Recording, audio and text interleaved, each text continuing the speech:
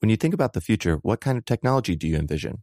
Whatever the future holds, artificial intelligence will undoubtedly be at the heart of it all. Join Graham Class as he hosts Season 2 of Technically Speaking, an Intel podcast, and hear from the minds transforming healthcare, retail, entertainment, personal computing, and more with the help of AI. Tune in every other Tuesday and explore the latest technology that's changing our world today and creating a more accessible tomorrow. Listen to Technically Speaking, an Intel podcast on the iHeartRadio app, Apple Podcasts, or wherever you get your podcasts.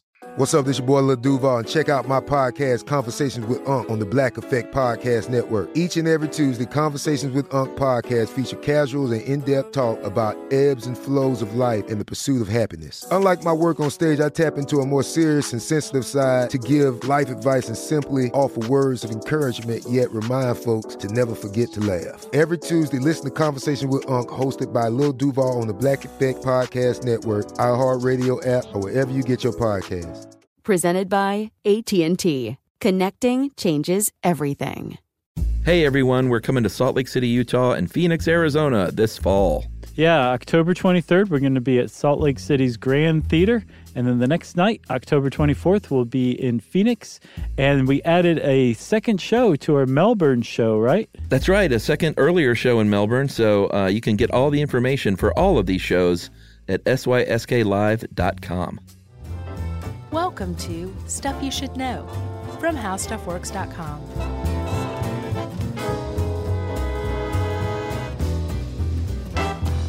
Hey, and welcome to the podcast. I'm Josh Clark, and there's Charles W. Chuck Bryant, and we're alone again, naturally. But we're talking about narwhals, so things aren't all that bad, because they're pretty interesting. Yeah, I think I wanted to do this a long time ago. And it just sort of fell off my radar, and then it popped back up on my radar. That is a heck of a story, Chuck. And this was written, I want to shout out former colleague Katie Lambert. Mm-hmm. And Katie, even though you do not listen, perhaps a friend of yours might, congratulations, because Katie just got married. Oh, hey, congratulations, Katie. Yeah, way to she go. got married to, looks like a really good guy. And they're now traveling, and wish Katie all the best. Yep. Congratulations, dudes. And thank you for writing this article, which was seemingly intended for elementary school students. I knew you were going to say something. I was not going to say anything. It's adorably written. Let's just say that. Well, if I remember correctly, she really liked narwhals. I think so. I think she lobbied to write this one, in fact. So, narwhals is defined as follows. I'm kidding. Narwhals. Whale with a horn. Pretty much, actually. And there are a lot of similarities here between walruses, which we did, and narwhals, but they're not very closely related, if at all. Am I correct? Like, walruses have nothing to do with whales. No. And a narwhal is a type of whale, and much the same as like a beluga whale, right? I believe so, yeah. They're small. They're pretty fast. Well, comparatively small, I should say. Pretty fast. They live in extremely cold waters. Mm-hmm. But the thing about the narwhal, the thing that everybody knows about the narwhal, the thing that makes the narwhal so unique is that it has a tusk, a unicorn horn, basically, that is frequently well over half the length of its body. Yeah, I mean, some of those, it said they can grow up to 9 feet. That's crazy. Yeah, because a male narwhal gets up to 15 feet. Yeah, so, that's nuts. So you got the 15 feet of the small, fast whale, and then another 9 feet of unicorn tusk sticking out. And it's a pretty interesting appendage, frankly. Yeah, which, we'll save that for the third act. Fine. You know what they say, you introduce a unicorn horn in the first act, it has to kill somebody in the third. Is that right? Well, that's the old saying about a gun in a movie. Oh, okay. If you see a gun in the first act, it'll kill someone in the third. I always thought things just appeared randomly in movies. Is that not the case? Just materialized? Yeah. With no thought behind it? Right, no reason, no rhyme. So the narwhal throughout history has been a very, I guess not misunderstood, but fascinating to people because it just looks so strange. If you've seen regular seafaring creatures, which already a lot of them look very strange. But imagine back in like the Vikings days when they see a narwhal stick that thing out. It really would get people's attention. And so it was written about in literature. At some point that people thought that there was a land equivalent to every marine animal. So like if there was something at sea, there was a land version. Do you remember we did like a sea monsters episode and we talked about that? Yeah. So the idea here is that there may be a unicorn, a horse unicorn, because there's one in the sea. Yeah, and even if you found the narwhal in the sea, it wouldn't disprove unicorns. It would actually probably back it up at the time. Yes. So there was this widespread belief that there was such a thing as unicorn. And then the fact that the Vikings were going around trading with the Inuit up north around Greenland and getting narwhal tusks and bringing them back, and people were buying them as unicorn horns. It definitely, it was like evidence. Like, there you go. There's such a thing as unicorns. We've never seen one, but I got the tusk right here in my chalice to counteract any poison somebody may have tried to give me. Right. That was one of the things it was used for. Interesting. Yeah, and let's see. I got two more. You ready for these? Yeah. Hold your socks on because I'm about to knock them off. I'm holding. The Habsburg dynasty, their scepter had a narwhal tusk handle. Oh, wow.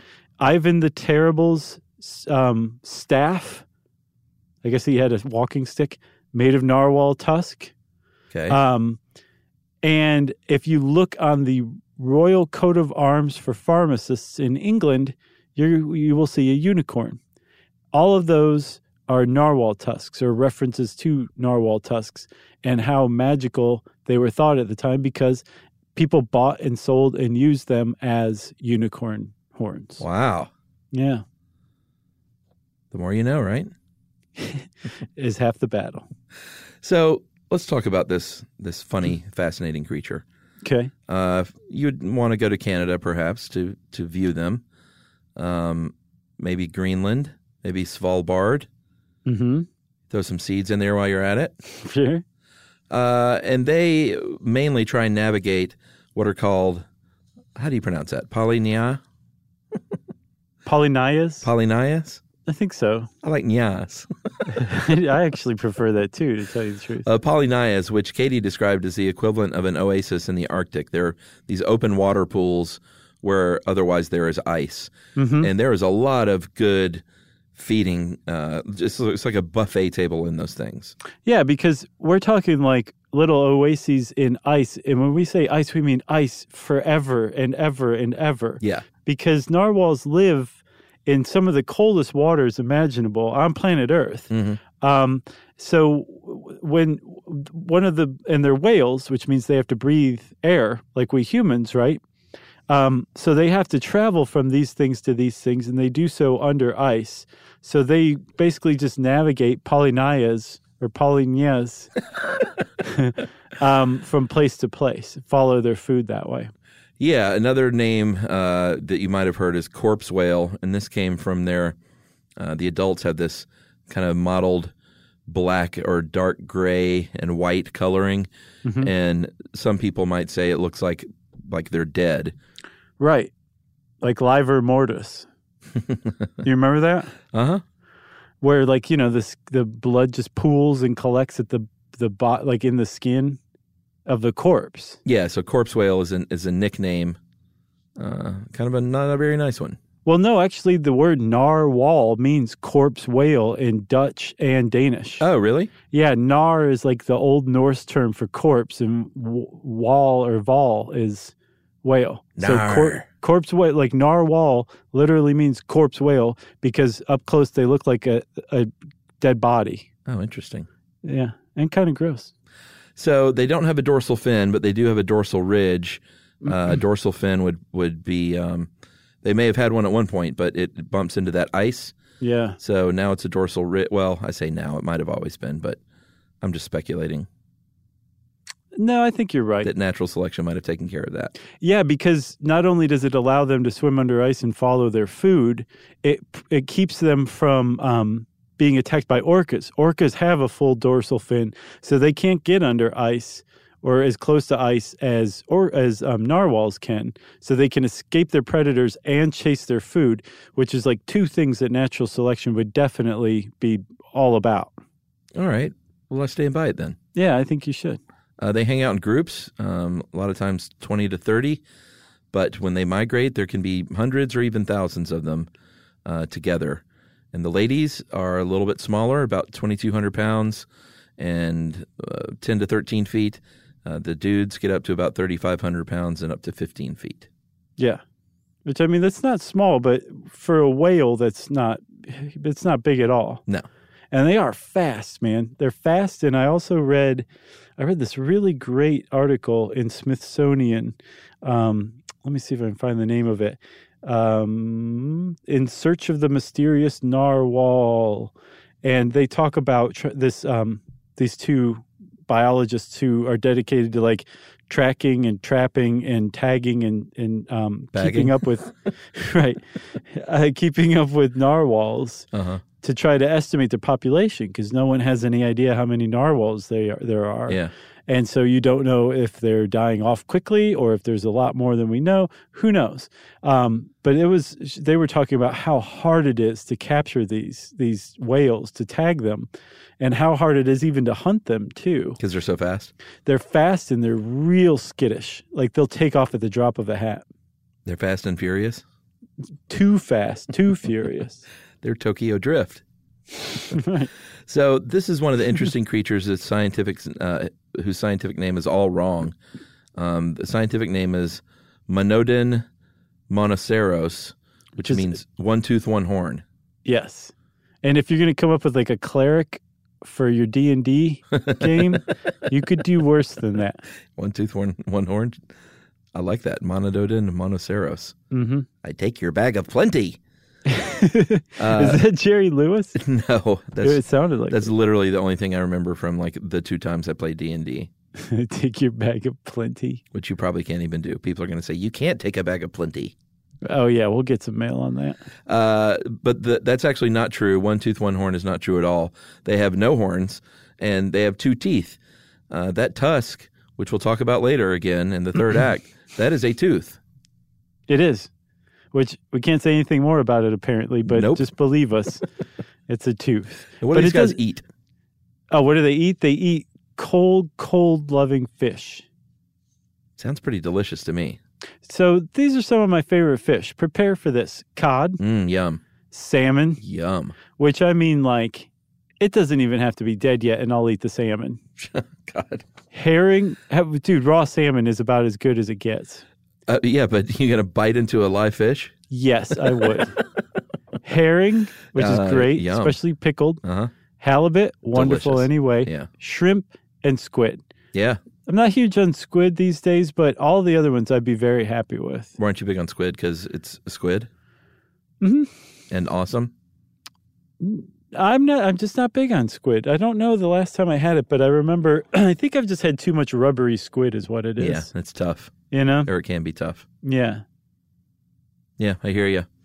So the problem is this, Chuck. Well, it's not really a problem. It's a problem for you and me if we're trying to track narwhals. But a lot of those fish, especially depending on the season, they live on the bottom of the ocean, right? So that means that if you are a narwhal, you got to get down to those fish. Yeah. And these things have actually been tracked diving a mile down. Yeah, that's a long way. A mile down. So some of the early trackers that they put on these narwhals before they realized how deep they dove, the tracking device would break. It just smash under the pressure. Wow. But the narwhal's just going down, eating some cod and coming back up, and then going down and eating some cod a mile under the surface.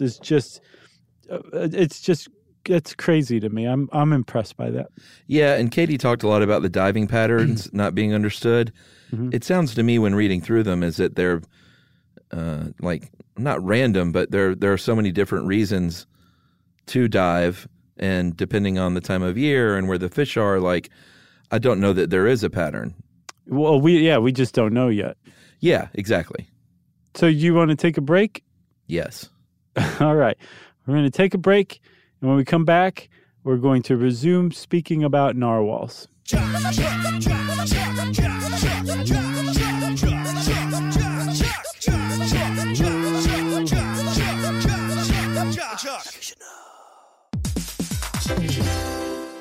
All right, game off. Let's pause here to talk more about Monopoly Go. Because in Monopoly Go, you can team up with your friends for timed tournaments where you work together to build up each other's boards. It's very nice. That's right. And the more you win together, the more awesome prizes you unlock. And there's so much to get.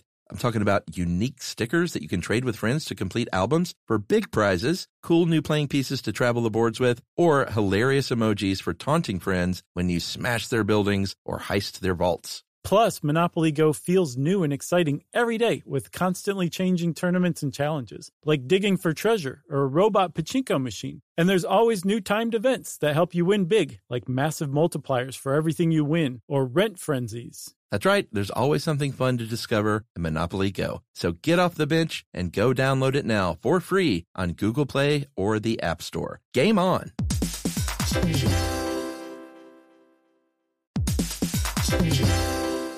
Hey everybody, it's time you heard about Squarespace. Squarespace has the tools you need to create and sell your own website. Whether it's an online course or custom merch, Squarespace has you covered. That's right. Courses is a great program. You can start with a professional layout that fits your brand, upload video lessons to teach techniques and skills, and tailor your course with a powerful Fluid Engine editor. That's right. With Fluid Engine, which is a next-generation website design system, by the way, it's never been easier for anyone to unlock unbreakable creativity. That's right. And don't forget the commerce side, because after that, you can charge a one-time fee, or you can even sell a subscription. Yeah, so turn your creativity into income with Squarespace courses. And right now, go to squarespace.com/stuff for a free trial. And when you're ready to launch, use offer code STUFF to save 10% off your first purchase of a website or domain. Squarespace.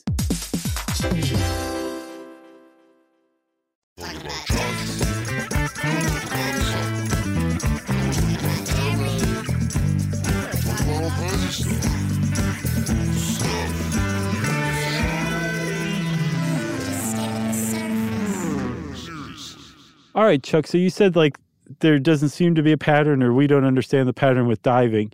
There's a lot we don't understand about narwhals. But what's interesting is that it seems like it might not just be because we have so little access to them, because they live in these extraordinarily remote climes that are really hard for humans to survive in. It's not just that. It's that they are also supposedly very, very smart as well, like dolphin level smart. Yeah, they said that they do some things that only apes do, like recognize themselves in a mirror. And she said understand abstract ideas. Yes. What does that mean? So the closest thing I could see is that with understanding abstract ideas, so how we encapsulate 2 in the written number 2. Yeah. That 2 is an abstract concept. It doesn't actually mean 2, but it does to us because we've all agreed on it. Apparently, Odontocetes, which is the toothed whale that they belong to, they've been shown to understand abstract concepts like that. They've been also found to be able to pass this stuff along from one generation to the next. Oh, interesting. Which means that they have actual culture. Their culture survives. They have an actual culture. It's not just their genes driving them to find more fish, go have sex with that other narwhal. Nothing like that. They're actually thinking and passing on like the stuff and the tricks that they learned to the younger generation. So they're exceedingly smart too. Yeah, and odontocete, that is a toothed whale with donto, I guess, being the tooth part, right? Like orthodontist? Yeah. Is it odontocete? I said odontocete, like machete. I think it's odontocete, but yeah, you're probably right. I might be wrong. Who knows? They echolocate, which is interesting, like bats do. So what they do is it's very dark down there where they swim, a mile down, and they still need to find these fish. So they produce the sound. They don't have vocal cords like we do. They think, although they don't know, like you said, there's been so little study because they're hard to catch and track and trace. But they think they might make sounds through their nasal passages, and then focus that in this fatty structure called the melon, and then beam it out. And then, of course, it because of echolocation, it travels as a sound wave, bounces back after it hits like a salmon back to their skull. They think the lower jaw or directly into the skull, depending on the frequency. And then they go, that's a salmon. Let me go spear it. Yes. Although, do they spear it? No, they don't. They just probably. eat it. Yeah, they go after it with their mouths. Okay. And save it for me. Because I picture 9 feet of a big sushi shish kebab. Right, but think about it. Like if they just spear a salmon on the end of this thing, they're like, oh, I hadn't thought this through. I can't really actually get to this now. Let me scrape it off on the ice and then hop up there with my mouth, and there you go. Seems like a lot of problems, you know? Yeah, like they'd find a dead narwhal with like 12 fish speared. Right. It's like the saddest thing ever. So you talked about the echolocation. Did you say that fatty deposit's called the melon? Yeah, the melon. It's so weird. Isn't that great? But it's pretty. It's understandable that they would echolocate because they're diving down into some areas where there's like no light whatsoever. But they think that in addition to finding food like salmon or whatever, they use echolocation for communication, to just basically simply to move through the water, and either depending on the species or species are capable of multiple frequencies. If they're trying to reach something from a long distance, they'll use a low wavelength echo. Uh-huh. If they're trying to find something nearby, they'll use a high frequency echo. It's pretty interesting, and supposedly their brains started to grow based on the fossil record around the time they would have started to echolocate. Well, that makes sense. Yeah, it does, because they're getting that much more information, and they need to handle it, process it. Hence, they need a bigger brain. Supposedly, their brain is second only to ours. Oh, wow. In size relative to body mass. Huh. Okay, relative to body mass.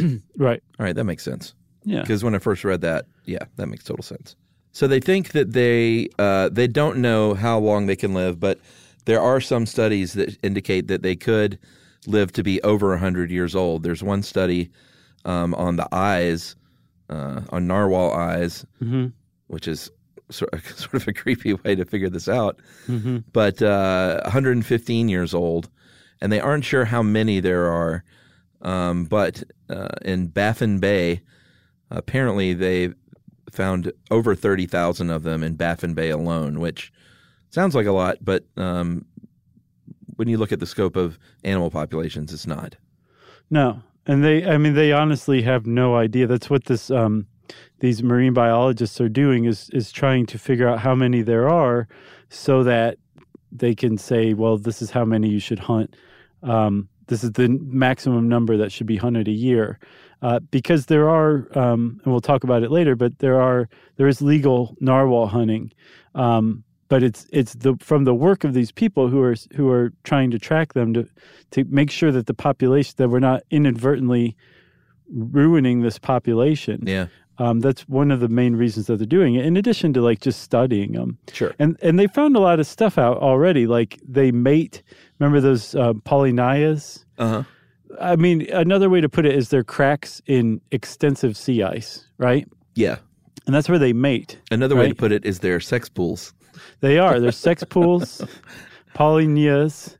And so they'll mate in there, but they'll also frequently die in there too, because the areas that they inhabit are so cold, Chuck. So like negative 60 degrees Fahrenheit in some areas, right? That's the wind temperature of the surface. So it is really cold. Yeah. That ice will form quickly. And if you're a narwhal and you get stuck in there, you're toast. You're dead. Or if these polynias ice over and there's not another one nearby, again, you're dead because you have to breathe. So you're going to drown before you make it to the next polynia. So they actually live in a really dangerous, like right on the edge of survivability in a lot of ways. And they think that they're very genetically homogenous. And they think that the reason why is that back in inbred? Yes, basically, which is surprising for how smart they are. But they think they're genetically homogenous, and they think that the reason why is that there were multiple die-offs of narwhals getting trapped in these frozen over polynyas, so much so that it had like a major impact on the diversity of their population. And they faced an evolutionary bottleneck at one point. Oh, yeah. And then once the Ice Age ended, they started to expand again, but they were a little dim as a result. That should be a new T-shirt. I'm not inbred. I'm genetically homogenous. Right. Nice. Oh, should we take another break? Sure, let's, man. Because I think, if I'm not mistaken, we're going to come back and talk about the Tusk, right? The Tusk in Act 3 is going to kill somebody. Will it be you?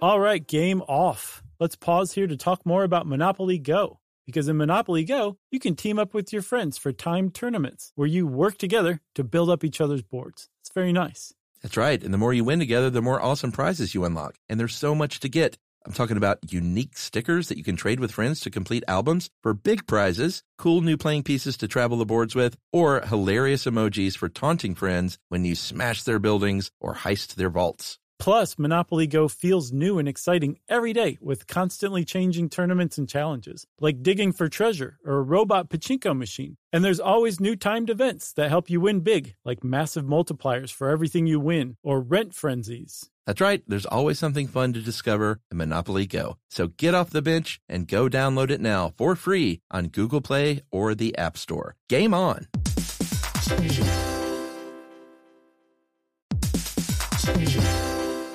Hey everybody, did you know that Boricua is the name for someone from Puerto Rico? But it's more than just a name. It's a way of life and representation of the vibrant spirit of the island. Yeah, that's right. It's an island that's filled with adventure around every corner and natural treasures waiting to be explored, like El Yunque, the only tropical rainforest in the entire United States. That's right. Or you can get swept away by natural beauty and come away with unique stories that could only be experienced in Puerto Rico that remind you of why you travel in the first place. Visits end, but stories last forever. You don't become a part of the island, it becomes a part of you. That's right. In Puerto Rico, you can forget where you came from and embrace where you are. No passport required for U.S. citizens and permanent residents. Learn more and plan your trip at discoverpuertorico.com.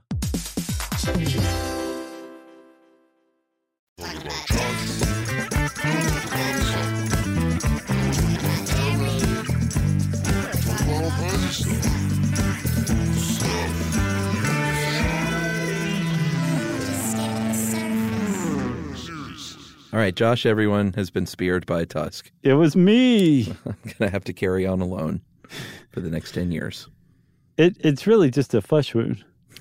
No. You're dead. I feel better. So Katie makes a point to talk about human teeth for a second. We won't go down that rabbit hole too much, except to say that human teeth are hard on the outside to protect the soft pulp and nerves and blood on the inside. Mm-hmm. And that is a very important distinction because the narwhal is the opposite of that, which is really interesting. Was that a rabbit hole with the teeth? No, not Chuck's version. Okay. Oh, I see what you're saying. I think I just sort of truncated it. I think you did a great job. Thanks. But yeah, you set it up perfectly, Chuck. The narwhal has the opposite of that. Like, this sensitive part is on the outside and the hard part is on the inside, which is insane. Yeah, it's really interesting. There are 10 million tiny little holes on the surface of that tusk. Mm-hmm. And even though human teeth have these same holes, they're covered with enamel. Right. But there are different theories on why the tusk would need to be sensitive. And they sound pretty good to me. Like that it's a sensor? Yeah, that basically it's detecting things like salinity, water temperature, currents maybe. Sure. Or it might be able to detect atmospheric pressure above, or barometric pressure above the water. Yeah. See where the weather's changing. There's all sorts of things that it could be, or it could do. And maybe it does multiple things. However, Katie points out rightfully that very few females have these tusks at all.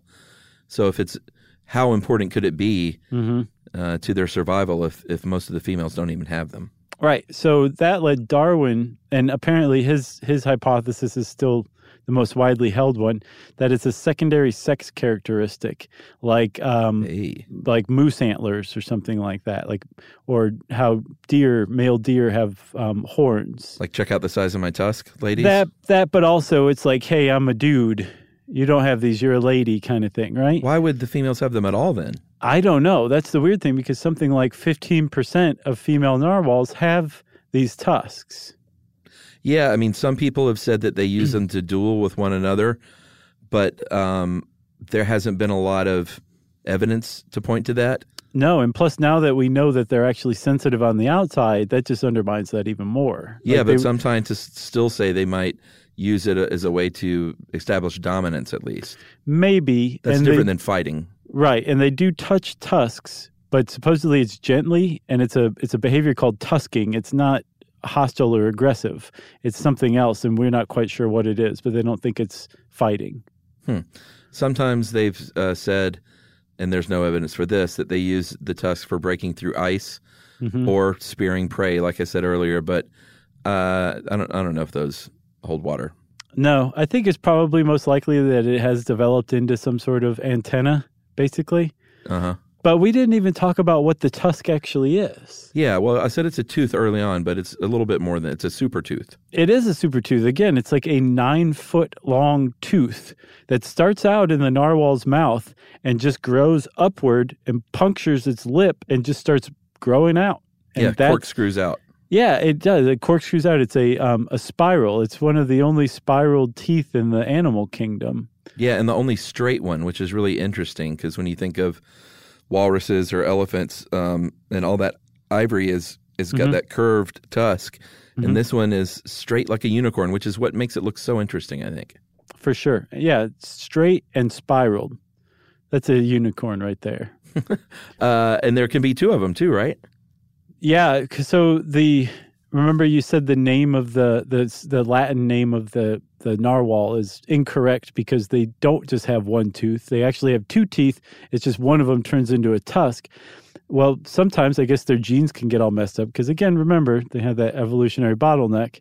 And the other tooth can start growing too. So they might have two tusks that are actually, they're not symmetrical. They're actually, they actually are just basically two versions of the same thing. Yeah. But it's pretty rare when that happens, allegedly. Yeah, and here's the fact of the show for me, that we haven't done a fact of the show in a while, actually. No, we haven't. You drink. The tusk is flexible. When I see that thing, it looks like a broadsword, but this thing can actually bend up to a foot in any direction without breaking. It goes... Isn't that crazy? Mm-hmm. Did you think they were stiff? No, I didn't really give much thought to it. Yes, I think I did. I think I did assume they were stiff, but then once I heard that they were flexible, I'm like, yeah, of course they'd have to be. Right. That would hurt to just have that thing brittle and break off at the drop of a hat. So you mean you haven't been going around in life wondering about the narwhal tusk? Right. And the rigidity? But think about that, man. If you bent it almost a foot back, I'll bet that would feel like bending your fingernail back to the nth degree, you know? You think? Oh, it'd be worse even if that thing's as sensitive as it's supposed to be. Well, and it can break, so that's just like, oh man. Yeah, but I wonder if the thing is not essential for survival, like, is a narwhal without a tusk fine after it's broken off? Or maybe they're like, thank God. Right, now I can eat like a normal whale. That thing's getting in the way. I felt so self-conscious about it. The narwhal is under threat because, like you mentioned, Inuit hunters are allowed to hunt them because it's something that they've done since time immemorial. Mm-hmm. And so they are allowed to still hunt them in certain numbers. Sometimes they do this with the old-fashioned way with harpoons, and sometimes they have rifles. And I'm not sure how often this happens, but Katie does say sometimes they will shoot a narwhal only to have it sink dead to the ocean floor. Yeah. Or escape wounded. I'm sure that with all hunting, that is a possibility. Yeah. And I think they found very recently there was like a bunch of slaughtered narwhal who had just had their band name. had their tusks carved out, but the rest was just left to rot. So it's just a total waste by poachers. Yeah. And they've done a pretty good job of cutting down the illegal narwhal trade. Yeah, it's ivory, right? Ivory trade, yeah, it's considered that. But I guess in the United States, you can still sell it if it was in the country prior to the ban. And I'm sure that probably extends to all ivory. Wow. I think some, like a narwhal tusk sold for like $1,200. It was like a double tusk or something. It was actually down a lot. Because it used to be a lot more back, especially in the medieval age. Yeah, well, if you meet someone at a party and they brag about their brooch made of narwhal ivory, punch them in the face. You get them. Tell them Chuck sent you. Tell them Chuck sent you. Yeah. The Inuits, though, too, they do actually eat that top layer of skin and blubber. They're not the poachers that we're talking about. No. That stuff is called muktuk or maktak, and it's extraordinarily essential for the native Inuits' survival up there because they don't get a lot of sunlight, not a lot of limes growing around, and it's a excellent source of vitamin C. And they actually are able to survive up there by eating this stuff. So yeah, there's a lot of good reason for them to hunt, let alone just the cultural stuff. But yeah, the poaching is unjustifiable no matter who's doing it. Yeah, and then that's the human side of things. There's also polar bears, walruses, orcas.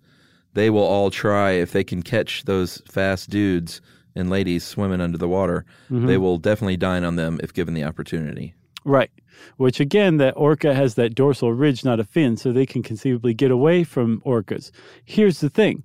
What happens when the climate changes and the sea ice starts to melt a little bit? And all of a sudden, those orcas have been waiting. They're like, I've been waiting 1,000 years for this minute.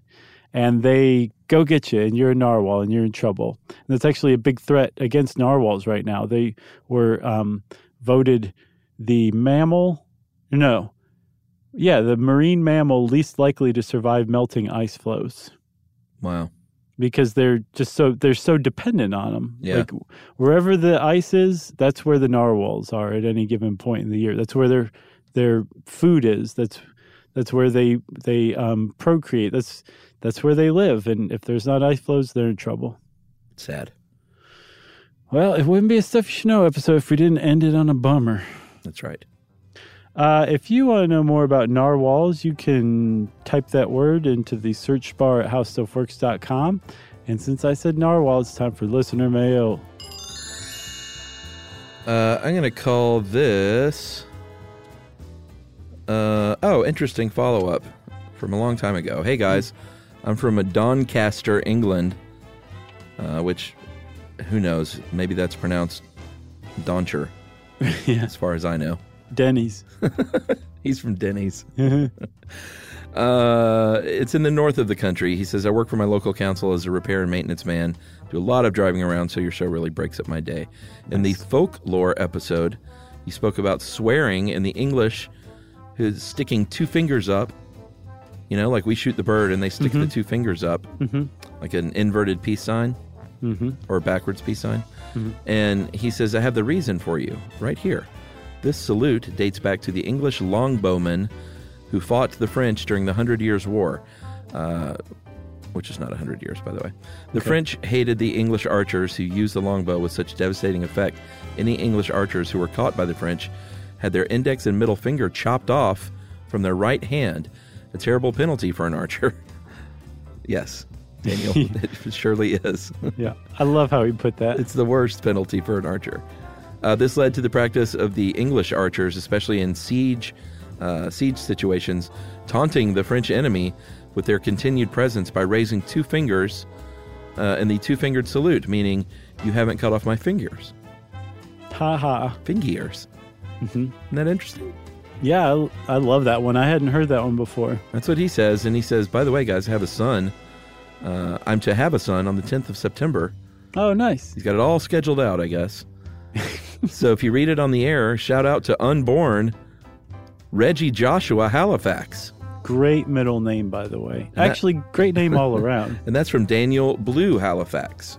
Nice. Thanks a lot, Daniel. That was a great letter. It was not from Halifax.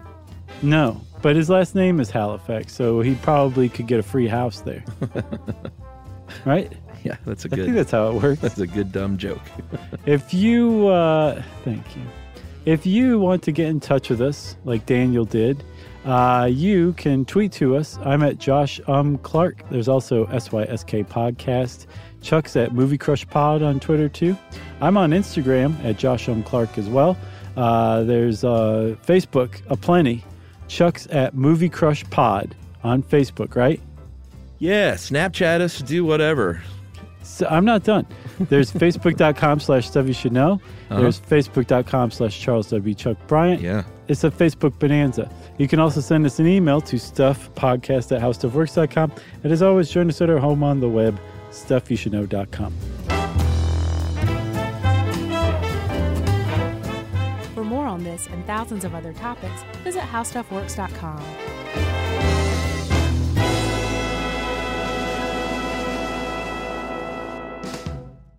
In Puerto Rico, there's adventure around every corner and natural treasures waiting to be explored, like El Yunque, the only tropical rainforest in the U.S. Get swept away by natural beauty and come away with unique stories that could only be experienced in Puerto Rico and that remind you why you travel in the first place. Visits end, but stories last forever. You don't become a part of the island, it becomes a part of you. No passport required for U.S. citizens and permanent residents. Learn more and plan your trip at discoverpuertorico.com.